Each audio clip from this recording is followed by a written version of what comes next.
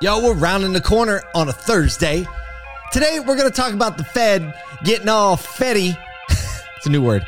An entire Tesla neighborhood. And let's talk a little bit about hydrogen for once.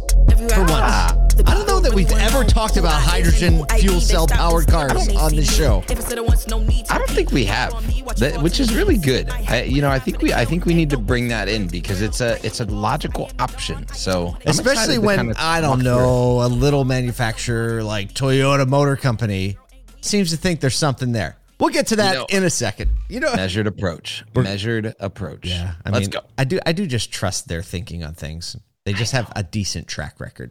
Just a little bit. They're all right. We'll call it a passable track record. Well, good morning, everyone. We're hoping you're having a good start to your Thursday. Just a couple of notes in the beginning. Want to remind you that we are going to be leading a creative track, the industry's first ever creative track built just for people who actually make things in automotive. Underserved for all of eternity past in automotive, but we're changing that. Brian Pash asked us to put together a creative track just for the creatives at this year's Modern Retailing Conference, which used to be AAAS. It's in November 13th through 15th. We're going to have limited slots available, but we're bringing in Darren Doan and Nathaniel Greklich and Ali Pinion and Kyle and myself, and we're going to have this little cohort where we're going to talk best practices, talk about equipment, actually make things. So if you're creative, you should get there. asotu.com/MRC, asotu.com/MRC. And if you need help convincing your GM that it's a good investment to send you there, call us. Send them our way. Just give us. We'll take care of that. I won't give you 100% promise we'll be able to do it, but I'm going to give you 90% chance. We're very persuasive when it comes to that. So let us in. Yeah, because here's the thing. We need better creative in our industry. And so, but that takes a large swath of people across the industry kind of pushing the boundaries to show others what's possible. And I think that what's cool about this is it's going to be a place where we actually create some things that show the industry, we can do this as an industry that and make this feeling really good in every community of what dealers are creating. Here's a little proof. In that pudding. We are hiring right now. We're looking for content creators, a junior writer, maybe a community manager to manage some of the platforms, specifically Facebook. So we started our first post for a content producer or content creator. And when we put this into LinkedIn said, based on the position you're looking for in the salary range, that we estimate if you spend $250, you will get 27 applicants. We're like, let's try it. We really need to find somebody that believes what we believe. So literally 24 hours later, on a fifth of the budget, we had $77 applicants. Right. I think you said there's 117 applicants on $77. And here is the variable in my estimation. It's because the job ad is freaking awesome. The content is good. The creative is good. And so I don't know what you can say the ROI is on that, but there is substantially a notable ROI on that. So, hey, by the way, we're hiring. We're also going to be at NAMAD. That's coming up soon. Geez, less than 20 days from now. We're going to be in Miami with Damon Lester and the crew. We got a panel coming up with Alex Vetter, Perry Watson, Alex Flores. So if you're going to be at NAMAD, we can't wait to hang out with you and jam a little bit there. We're also going to be in Atlanta late October at Glenn Lundy's 800% meeting. So more details on that. But, we got a couple trips, and we also have some other things. October's going to be a thing, dude. It's going to be a thing. It'll be a real thing. Well, speaking of a thing. Whoa! Stop. Segue. Time.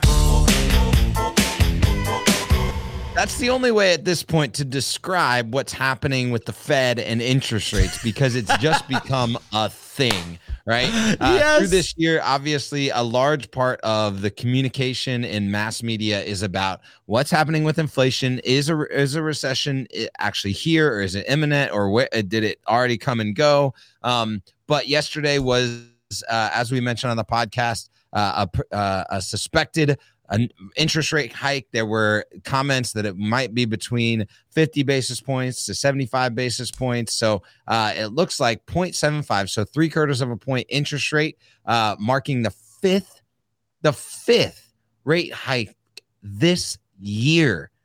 And there's no signs of the increases slowing down.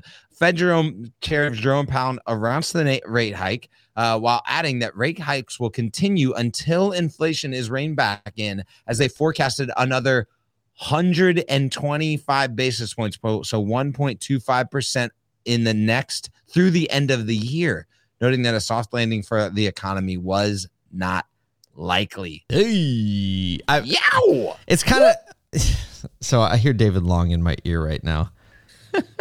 Don't choose not to participate. Not to participate. I love it. And it's not that we're leaning into this to like choosing to participate, but the truth is that this is going on. We talked yesterday about purchasing power reducing significantly with every rate increase. And I think that the reality is that when you zoom out for a second, you look at it in the broader perspective. In 2008, the rate was zero, right? It was unprecedented. The economy was doing way worse than it is now, right? Like way worse. No doubt. And then we've had this long period of low interest rates, still kind of historically low interest rate. It's just not what we're used to. We're only going to see what happens as it plays out. So nothing changes from an auto dealer standpoint, from an operational mindset or a brand marketing mindset. It's like, what do you do in every season? You get operationally efficient. You get really good at telling your story. You give the consumers what they're looking for right now, and affordability is an issue. So how can you ease that pain and talk about being the best place and the most empathetic place to ease that pain? Right. And then from that point on, it's like rinse and repeat. You kind of skipped over this, but it's that empathy of acknowledging the situation for any purchaser. Doesn't matter. That's like, just saying we recognize that interest rates are increasing, and we realize that changes your purchasing power. So what we'd like to do is walk through what your purchasing power is and the vehicle that makes most sense for you, to find a vehicle that matches your budgets and your wants and needs. And if you empathize in that way, then it's not like you're kind of like pulling the wool over over anyone's eyes. You're not tricking anyone into thinking like, woo, we got an interest rate magic marker over here. Just like be real, be where it's at. And people will, it's not like people don't know that this is happening. It's just that you're aligning with their intentions, their knowledge, and then the conversation is a lot easier. Yeah, there's nothing like just from a communication strategy in general, not just marketing, but when you say out loud the thing that the other person is already feeling, you know what starts to happen? They start to nod their head, right? Like, yes, I agree with that. You understand me.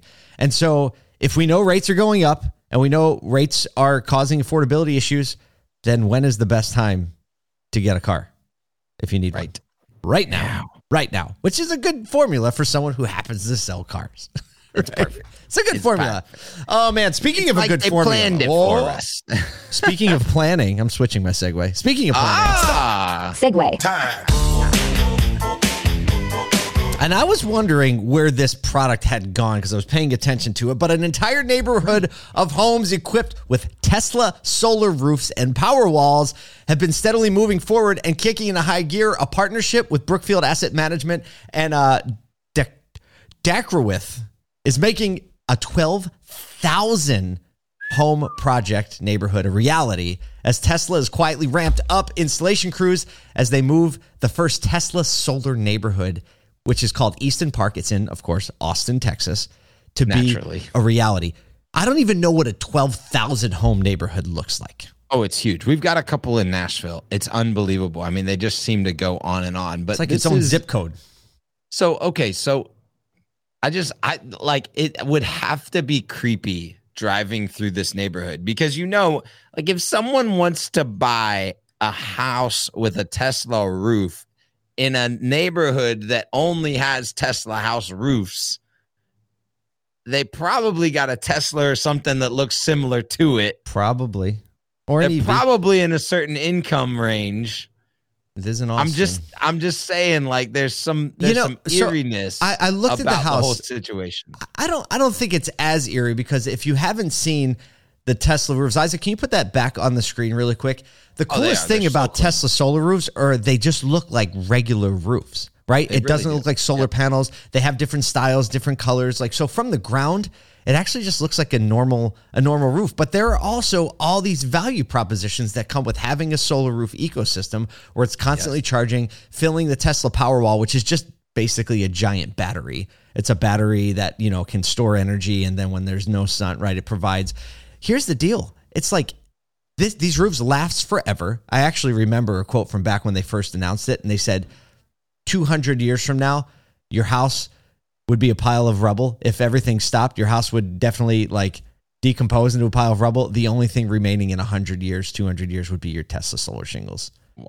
Right. And so it's like, it's a one and done roof solution. But we got a quote here from an Easton Park resident, Mario D. He said it was far cheaper to have the roof installed when the home is built versus he put the same specs into like the calculator to see what it would cost. Yep. You know, new, way cheaper. Ripping the old roof, installing a new roof, installing all of the piping and all of it, the wiring. Yeah. And he said based on his energy usage, and like he already tries to be conservative with his energy usage, he's like, oh, this roof is going to provide a passive income stream for me as I sell power back to the Texas grid. And I don't know if you've heard, but Texas could use a little more power. That's a strong value proposition for any community builder to say, hey, look, we're going to build a community. Give us some potential incentives from a state because we're going to push back into we're going to contribute to the power grid. Yeah. Because most people aren't going to use the power that a full solar roof puts out. Like nobody's using that much power. And these are so efficient. Like it's not, if you think about like solar panels on your house, you have these big square blocks or rectangles on top of your house, and there's a lot of inefficiency in the area that they cover.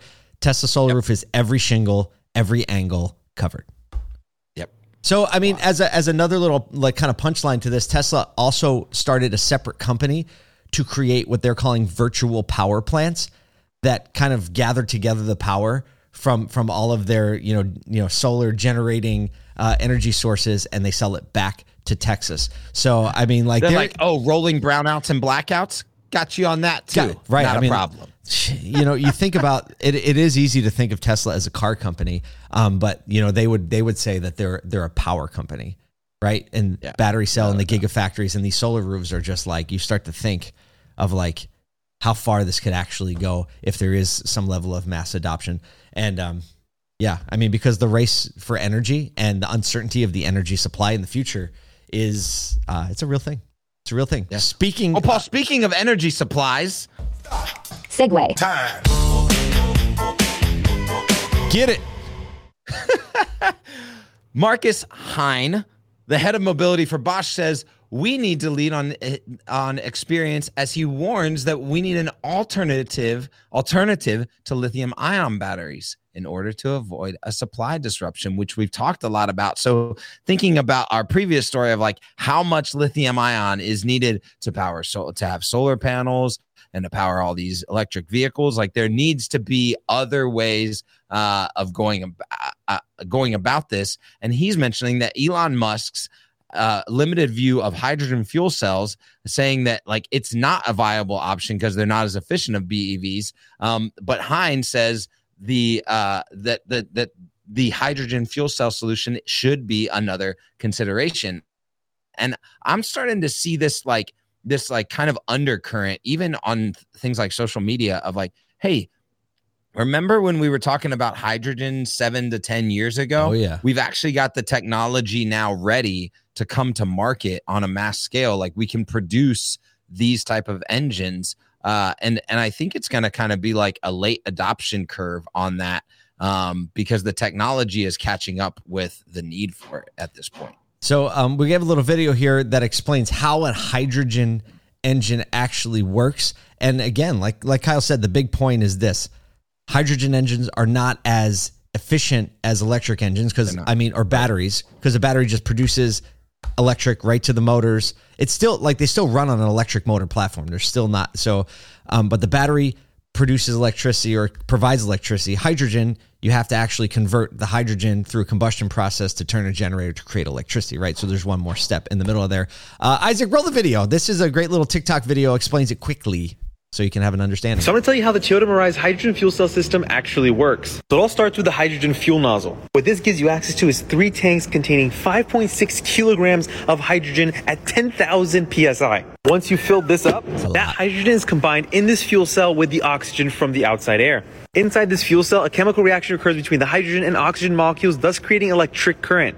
Electric current sends power to these batteries, which eventually power the motors at the rear wheels. The best part of all this is the fact that the byproduct of the chemical reaction is H2O, which is water, and you can actually see the water form underneath the vehicle because it leaks at the bottom. Okay, so that is the basics on how a hydrogen fuel cell vehicle works. 2 points here. The first point is I couldn't find it, but I really wanted to find it.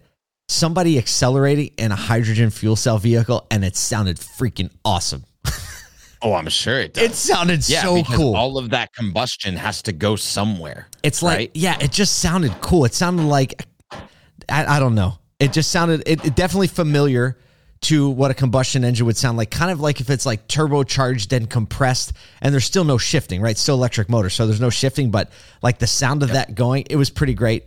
Second point is that it only takes 4 minutes to refuel the vehicle for 300 miles of range.